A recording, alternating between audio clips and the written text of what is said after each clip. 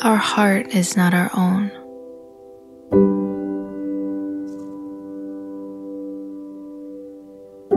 Pieces of it are sewn into the souls of daughters and sons.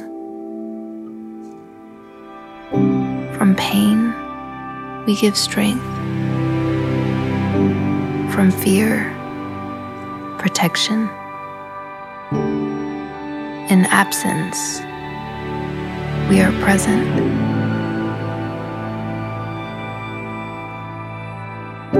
Teacher,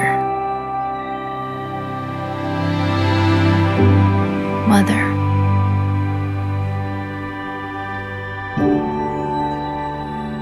friend,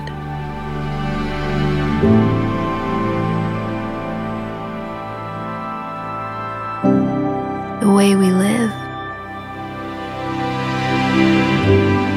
the way we love, the pieces we leave behind.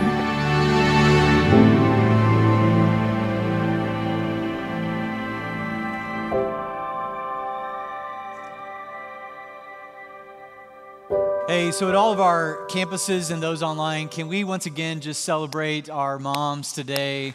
We love and appreciate you so much. You do so much for us, and I just want to wish my wife a happy Mother's Day. We have 4 amazing kids at home, and it's mostly due to her. She does an amazing job raising all 5 of us, and I also just want to say happy Mother's Day to my mom. She's watching from Missouri, so happy Mother's Day to you. And I also just want to acknowledge the fact that I realize like a day like today, while we celebrate it, it can be hard for many of us for a number of different reasons. And so I just want to acknowledge that. I just want you to know we're thinking about you and we're praying for you. And I woke up first thing this morning and just prayed that God would grant you peace and comfort throughout this day.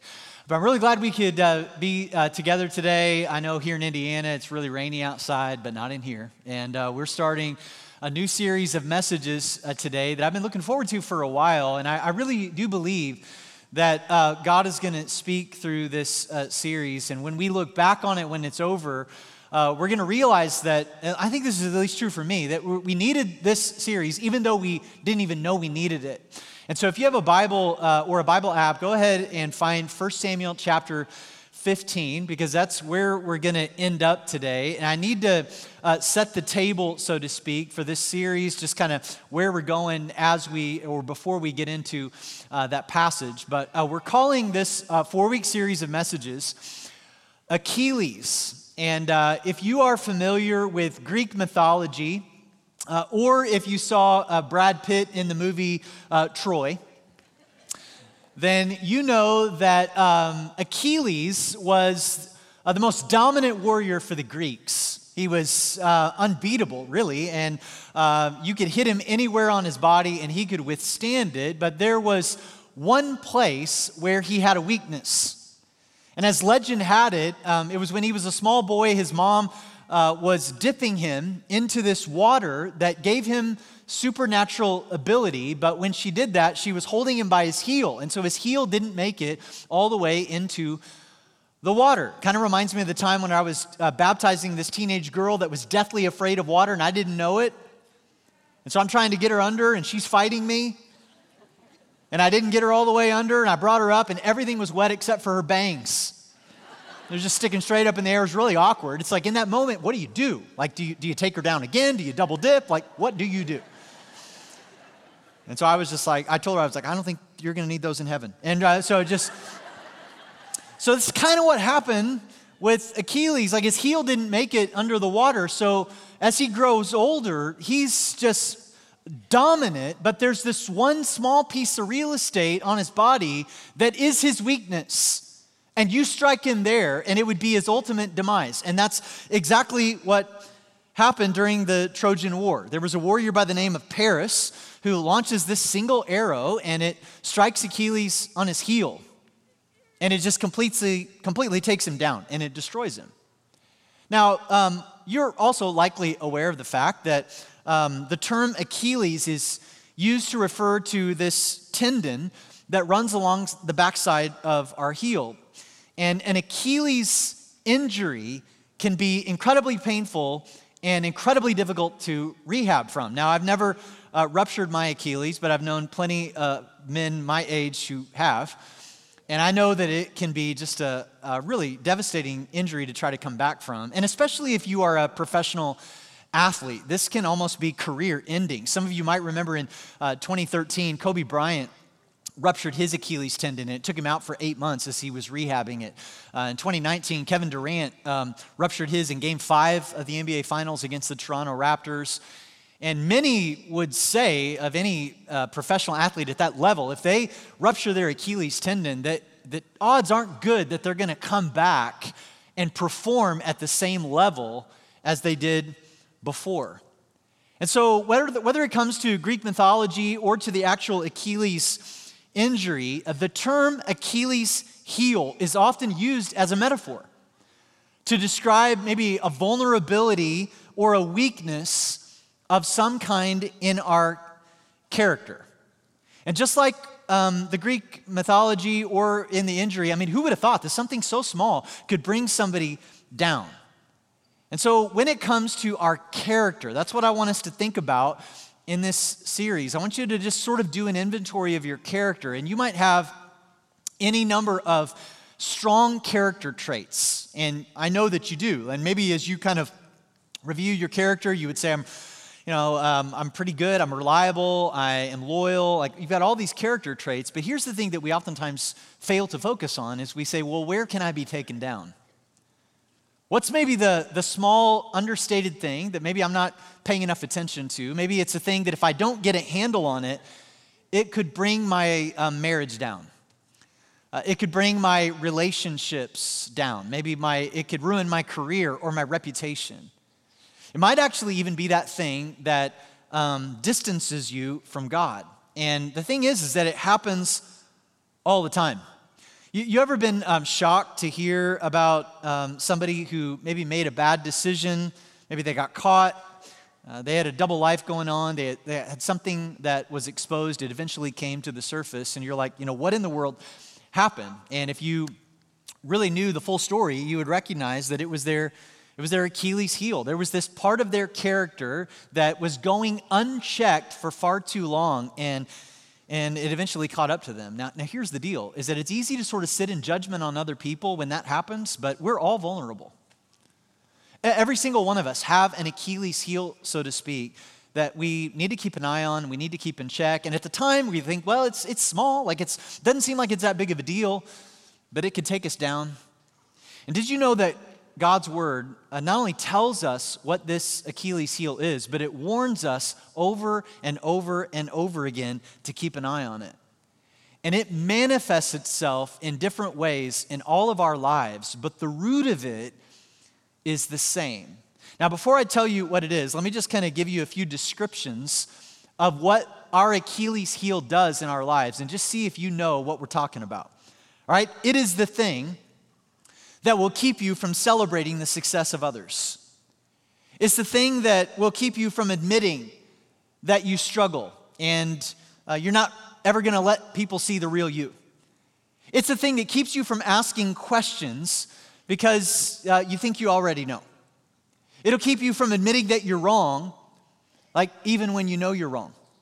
It'll cause you to write somebody off and hold a grudge because they offended you, and maybe they don't even know that they offended you. It's the thing that causes you to maybe shade the truth when it comes to your past, or to talk too much about yourself, or to exaggerate your accomplishments. It'll do this. You'll be in a room with somebody and they'll start talking really good about you, and it's not entirely true, but you don't stop them because you just kind of enjoy the praise. It's the thing that'll cause you to look better than you really are. It's the thing that'll cause you to act one way around one group of people and another way around another group of people because you really care a lot about what others think of you. Any of you know what we're talking about? Yeah, well, we're talking about pride. And pride is our Achilles heel. Now, the thing about pride is that it manifests itself in all of our lives in different ways, but the root of it is the same. And it can so easily take us down and out. Now, here's a couple of things that God says about pride. in Proverbs chapter 8 or chapter 16. It says, pride goes before destruction, and haughtiness, which is just another word for arrogance, before a fall. So before something is destroyed, before something falls, what you'll find is pride. God has something much stronger to say about it in chapter 8. He says, I hate pride and arrogance. So it turns out God hates something after all. It's just not what the obnoxious guy on the street corner with the megaphone told us that he hated. See, listen, God doesn't hate anyone, but listen, he hates the pride that is in everyone. And it's in all of us. And it is sneaky and it is sinister, and we oftentimes, and I'm speaking from personal experience here, we oftentimes don't recognize it as pride. But God hates it. Now, I don't know, maybe when you hear that, maybe when you read that verse and you hear that phrase, and it might surprise you a little bit. You're like, man, out of all the things that God could hate, like pride, really? Seems a little overstated. Like I can understand God hating things like lying and murder and abuse and racism. I mean, those are really bad things. We can all agree God should hate those, but pride? Really? Like what's wrong with pride? Here's the thing about pride. Oftentimes is that when you were growing up, do you ever know the cocky kid on the playground or the team? And you just sort of it was annoying, but you didn't necessarily see it as a sin or a character flaw. But God's word says that he hates pride in our lives. Why? If you look at any marriage that doesn't make it, you trace back to the root of it, and what you'll find, and there could be a variety of issues going on, but at the root of those issues, you'll find pride. When you look at friendships that end and part ways in really destructive ways, if you trace it back far enough, you'll find that there was pride there. Pride actually holds us back from having an accurate understanding of who we really are, whether you think too highly of yourself or you think too lowly of yourself. And it'll actually block you from living out God's purposes and plans for your life. Pride will keep you from asking for help when you really need it. Pride will keep you from acknowledging God in your life. In fact, if there's anybody here or anybody listening to this and you generally believe in God, but you've not necessarily taken the step of faith to follow after Jesus, and you've just sort of been straddling the fence for a long time, can I just very lovingly say, that's pride? Pride will keep you from God. And it is our Achilles heel. And if we don't get a handle on it, if we don't call it for what it is, sooner or later, it'll ultimately bring us down. Now, at this point, you might have a couple of questions. And one of the questions, what I already alluded to, is you might be sitting there going, well, really, kind of what's wrong with pride? And maybe you have even thought that pride was a good thing. Because you've equated pride with self-confidence. And listen, those are not the same. And maybe some of you are like, well, why shouldn't I believe in myself? If I don't believe in myself, then who else will? And this is where I think a definition might be really helpful for us. Is that pride is having, and I think we all know this first part, it's having an excessively high opinion. That's somebody who's arrogant, they think too much of themselves. Or a preoccupation with your own importance, achievement, status, or position. Now that can go the other way. What this can look like, a preoccupation with self, is that this can actually look like humility. This can actually be one of those things where you're not really honest about your gifts and abilities and what it is that you can. This is our insecurities. And insecurities are still rooted in a preoccupation with self. Now here's a question that I have for you. Do any of you know this person? Do any of you work for this person? Do any of you pay rent to this person? Any of you related by marriage to this person? Right? Yeah, sure. We all know this person. In fact, here's the thing about a message or a message series on pride is that you've probably already done it. You're like, oh, we're talking about pride in this series? I know who I'm sending this series to. I hope such and such is here because they really need to hear this. I'm going to share this later on today. We all know this person, but here's the more penetrating question. Are you this person? And unless you are really self-aware and brutally honest, chances are probably not too many hands are going up on that one. Because see, here's the thing about pride is that we can easily spot it in others, but we oftentimes very rarely see it in ourselves. The reason why is because pride it's blinding. There's this little verse in the Old Testament book of Obadiah that says this. It says, you have been deceived by your own pride. Pride can be deceptive. In other words, what keeps you and me from seeing the pride in our lives is the pride in our lives. And if you say, well, I think I have a problem with pride, it's likely pride that's causing you to say that. C.S. Lewis, in his great book, Mere Christianity, if you've never read it, I highly recommend it. But he says this, there is one vice of which no man in the world is free, a vice which everyone in the world loathes when they see it in someone else, and of which hardly any people ever imagine that they are guilty of themselves, and that is pride. And pride, what it does in our lives is that it makes me defensive. When I'm defensive, that's pride. Like when my wife comes in and says, can you please give the dog a bath? And I say, what's that supposed to mean? I give the dog a bath just as much as anybody else does. Like that's pride. Pride makes me stubborn. Pride keeps a spouse from saying that they might have overreacted. Pride keeps a best friend from saying they might have been wrong. Pride keeps a coworker from saying it was their fault. Pride keeps a husband from saying, you're right, I think we might be lost. Pride makes me self-conscious. Somebody once defined vanity as not being able to walk past your reflection without looking at yourself. And so when you see a group picture that gets texted to you and you're in it, you find yourself and you make sure you're looking good. Pride makes me discontent. Makes it really hard for me to celebrate when a friend is building my dream house or driving the car I've always wanted. Pride makes me feel better about my marriage when somebody else is struggling. Pride secretly celebrates when you go back to your high school reunion and you see that cool crowd that always excluded you and now they are overweight and balding. And you enjoy it. Pride makes me critical. Pride makes it really difficult for me to have an opinion without thinking that it's the only opinion or sharing it in a way that isn't damaging or short-sighted. Pride says, I'm going to let somebody know that they're not doing things the way I think that they should be done. Pride will alienate a son-in-law because you don't think he's good enough for your daughter. Pride will alienate a daughter-in-law because she doesn't parent your grandkids the way you would want them to. Happens in church all the time. We do it either way, where we see somebody from a distance and we make a judgment about who we think they are by what they're wearing or not wearing, what they drive or don't drive.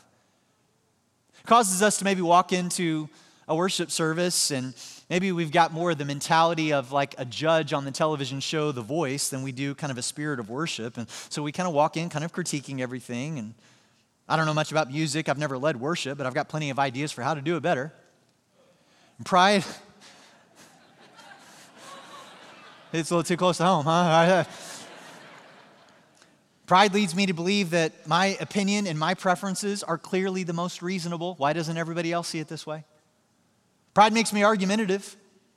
And so if somebody posts something that I don't like, I'm going to argue with them about it instead of just scrolling on. Proverbs chapter 13, verse 10 says, pride only breeds quarrels. So if you see people getting into an argument, the root of that is pride.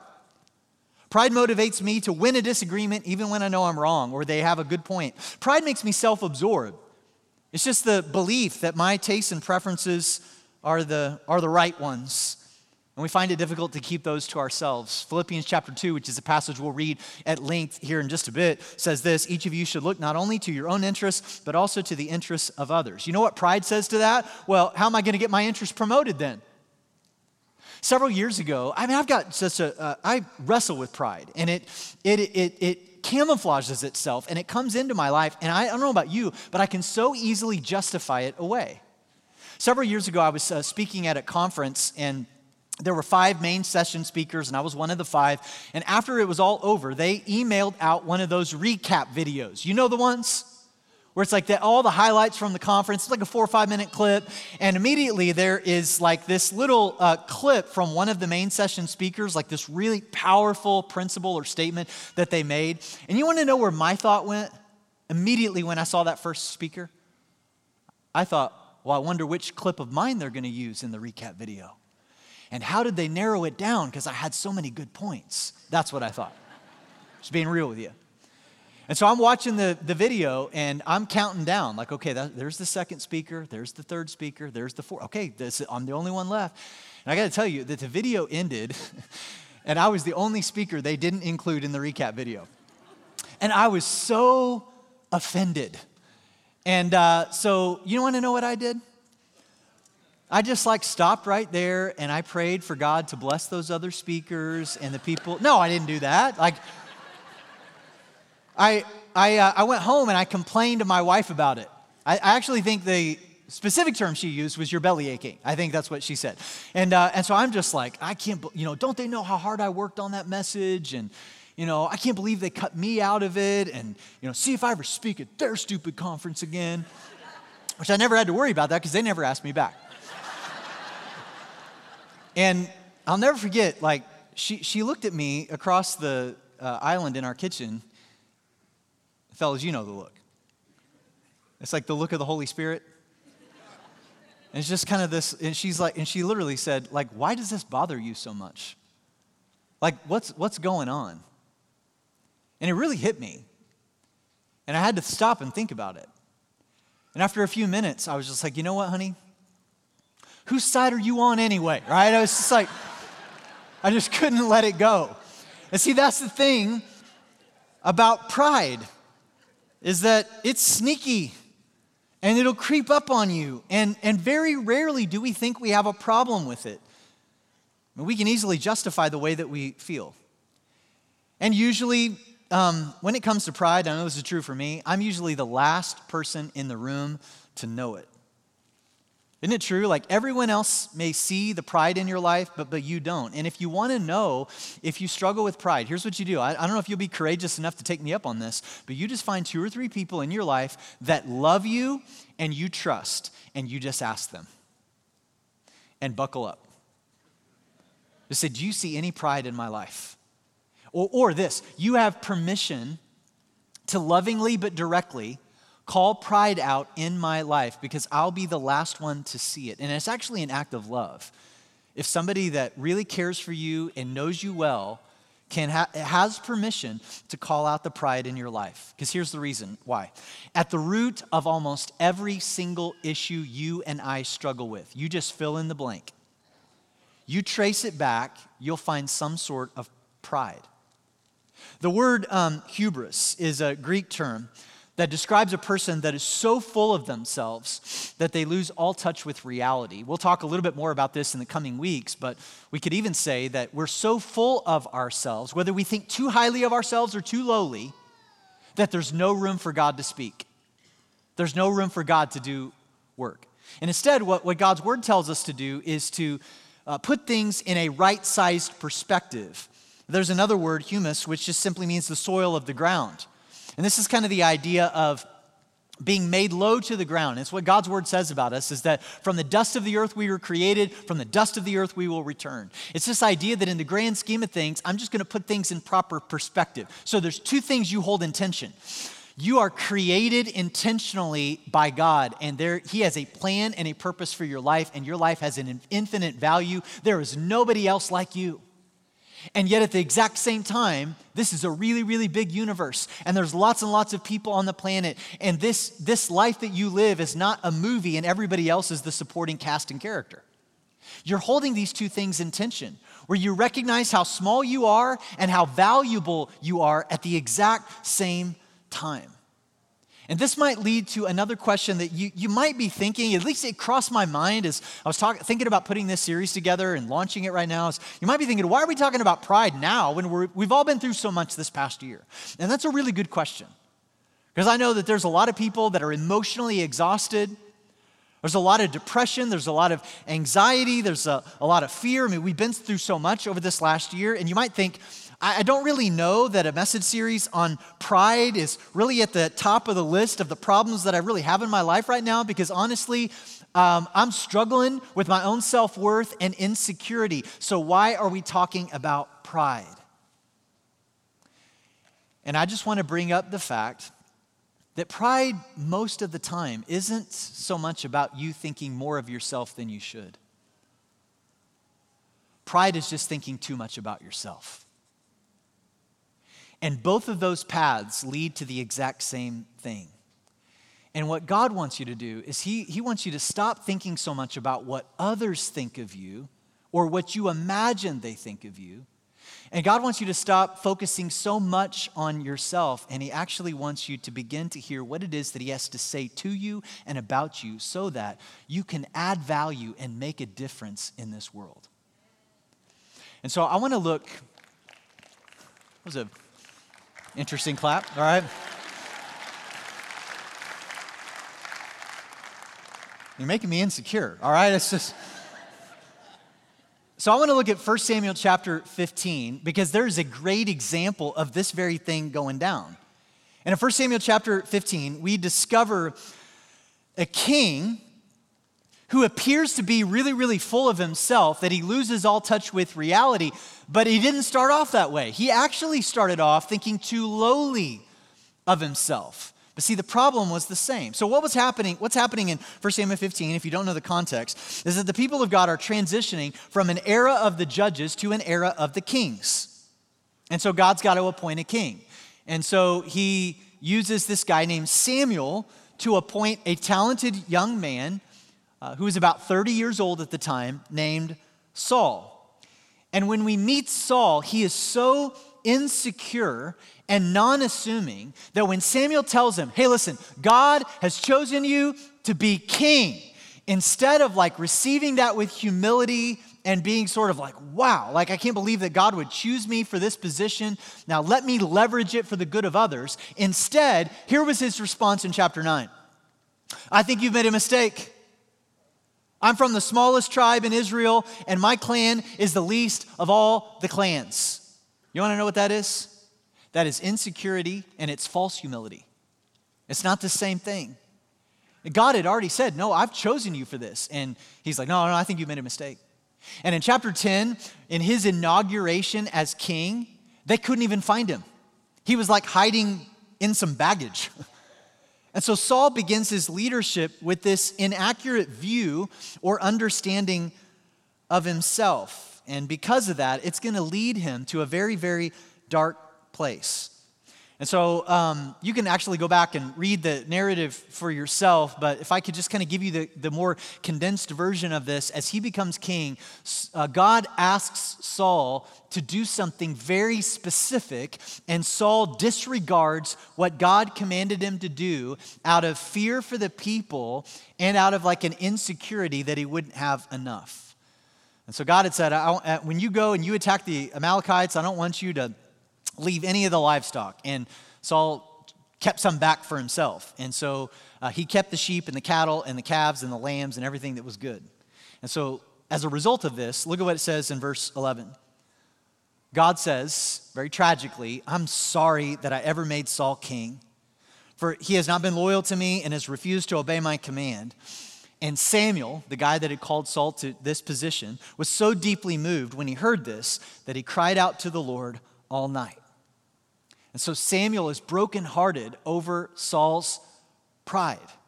And so he goes to confront him about it because that's what good friends do.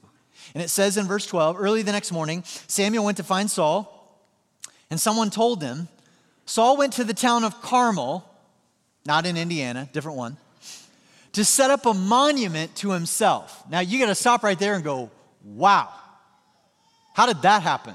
Like this guy goes from, I think you made a mistake, I'm from the smallest clan, hiding in the baggage on Inauguration Day, to now he's building a monument to himself, and that shows that the root of pride goes whether you think too highly of yourself or think too lowly of yourself.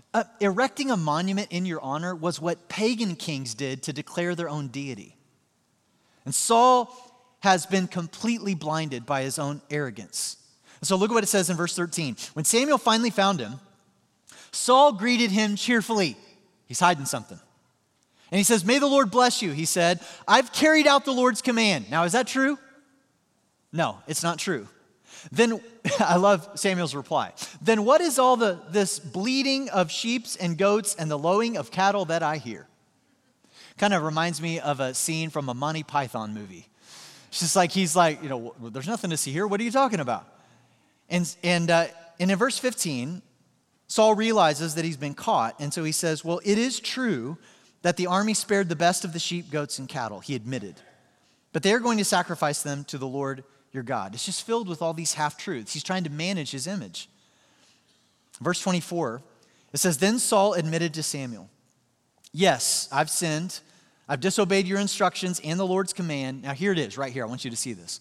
"For I was afraid of the people and did what they demanded." That's it.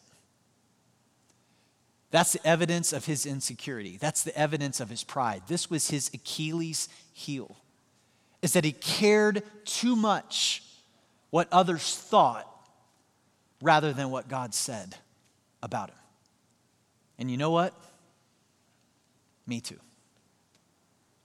And this is likely evident in your life as well, is that oftentimes we just care too much what other people think or what they say of us rather than who God says that we are. If you want to have a right-sized perspective of your identity, your gifts, the worth that you bring to this world, you listen more to what God says about you than what others think about you or what you imagine that they think about you. So it says in verse 30, Saul pleaded again, I know I've sinned.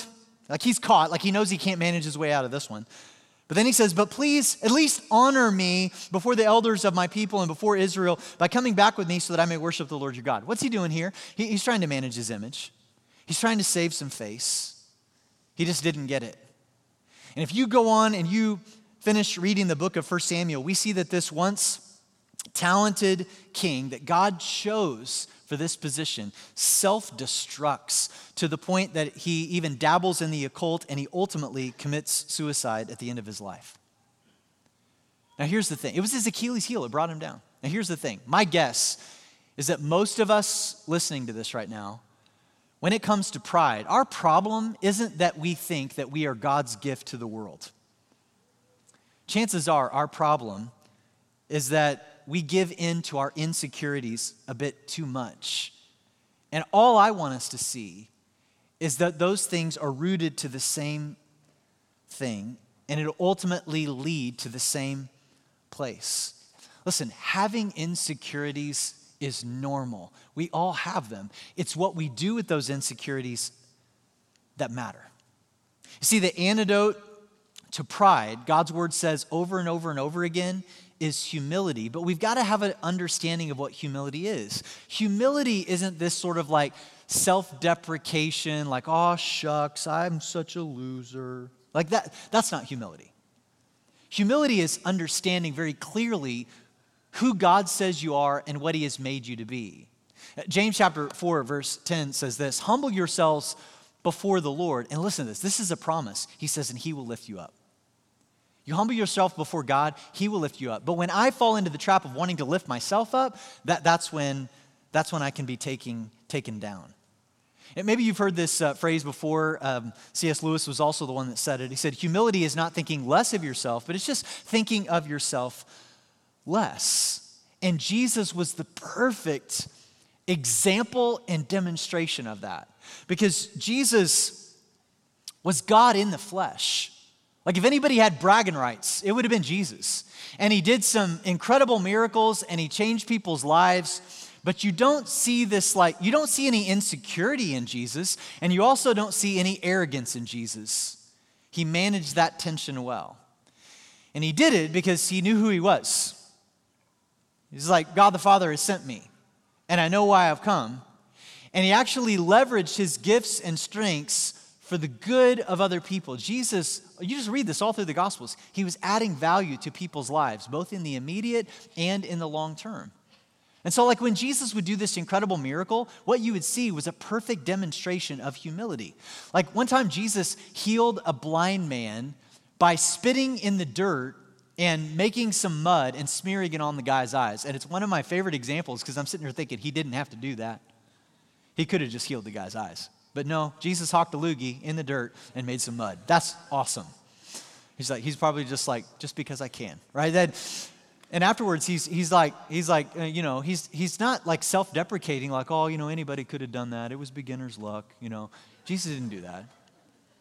He knew exactly who he was and what he had done. And that's what he's calling you and me to. That's why you spend daily time in God's word so that you can hear very clearly what God says about you and who you are. Because, man, if you've got your ears tuned to everything else, all the noise going on in our world, you'll lose your identity faster than anything. And our ultimate example of humility, our ultimate example of exposing our Achilles heel and making sure that that isn't the thing that takes us down, is Jesus himself. And I want to finish by reading this incredible example of Jesus' humility that we are to model in our lives from Philippians 2, verses 1 through 11. Simply says this: therefore, if you have any encouragement from being united with Christ, if any comfort from his love, if any common sharing in the Spirit, if any tenderness and compassion, then make my joy complete by being like-minded, having the same love, being one in spirit and of one mind. Do nothing out of selfish ambition or vain conceit, but rather, in humility, having a right-sized understanding of who you are, value others above yourselves, not looking to your own interest, but each of you to the interest of others. Can we just stop right there for a minute? Could you go back one more screen? I'm sorry to do that to you. Imagine if we could live that out, how much different the world would be right now. We're looking not just to our own interests, but also to the interests of others. Now we can go on, thank you. In your relationships with one another, have the same mindset as Christ Jesus. Well, what mindset did he have? Well, he explains it. Who, being in very nature God, he had bragging rights, did not consider equality with God something to be used to his own advantage. One translation says something to be grasped. No, he just let it go.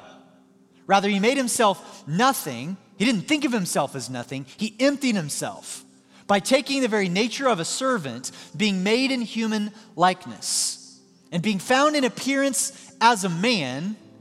He humbled himself by becoming obedient to death, even death on a cross.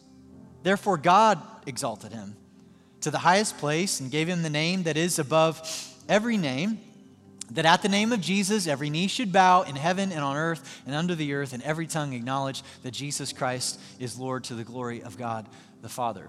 This is the reason why we are still talking about this man 2,000 years later, is that he was God in the flesh and he laid it down. Jesus, one of my favorite passages, this was like hanging above the doorway of the place that I went to college. I read it every day when I went to class. Is that it said, he has come to serve, not to be served. And you know what? That's the antidote to our Achilles heel as well. Is to take the focus off of ourselves. Whether you right now think too highly of yourself, or chances are, most likely, because you think too lowly of yourself. It's to get your eyes off of yourself and onto God and recognize, God, who have you created me to be? Who have you called me to be? Who have you said that I am? And now, with that understanding, you seek to make a difference in the lives of others. You're a difference maker. And the only way you can make a difference maker is when you have a right-sized understanding of your identity, your value, and your worth. And the only way that you find that is from your heavenly Father. And I want to encourage you to come back for week 2 of this, because we're going to unpack a little bit more the 3 promises that pride makes that it can never deliver, as we seek to understand our Achilles heel and prevent it from taking us down. Let's pray together. Father, as we begin to walk through this subject matter, I pray that you would use this content in a powerful way, that in all of our lives, mine included, that we would recognize that we needed this maybe more than we realized we needed it. Because we just don't hear this message very much in the society in which we live. We're either encouraged to think too much of ourselves, or because of the criticism of others, we maybe think too lowly of ourselves. And so, God, I just pray that we could hear very, very clearly from you as to who you say we are, who we now are in Jesus, so that we can be confident, not arrogant.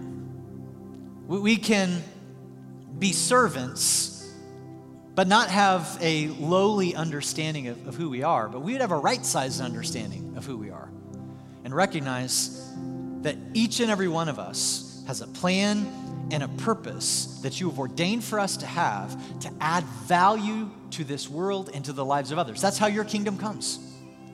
as we seek to be your representatives to others. And so, Father, I pray that right now you'd be pleased with our worship as we conclude here today. We ask this in Jesus' name.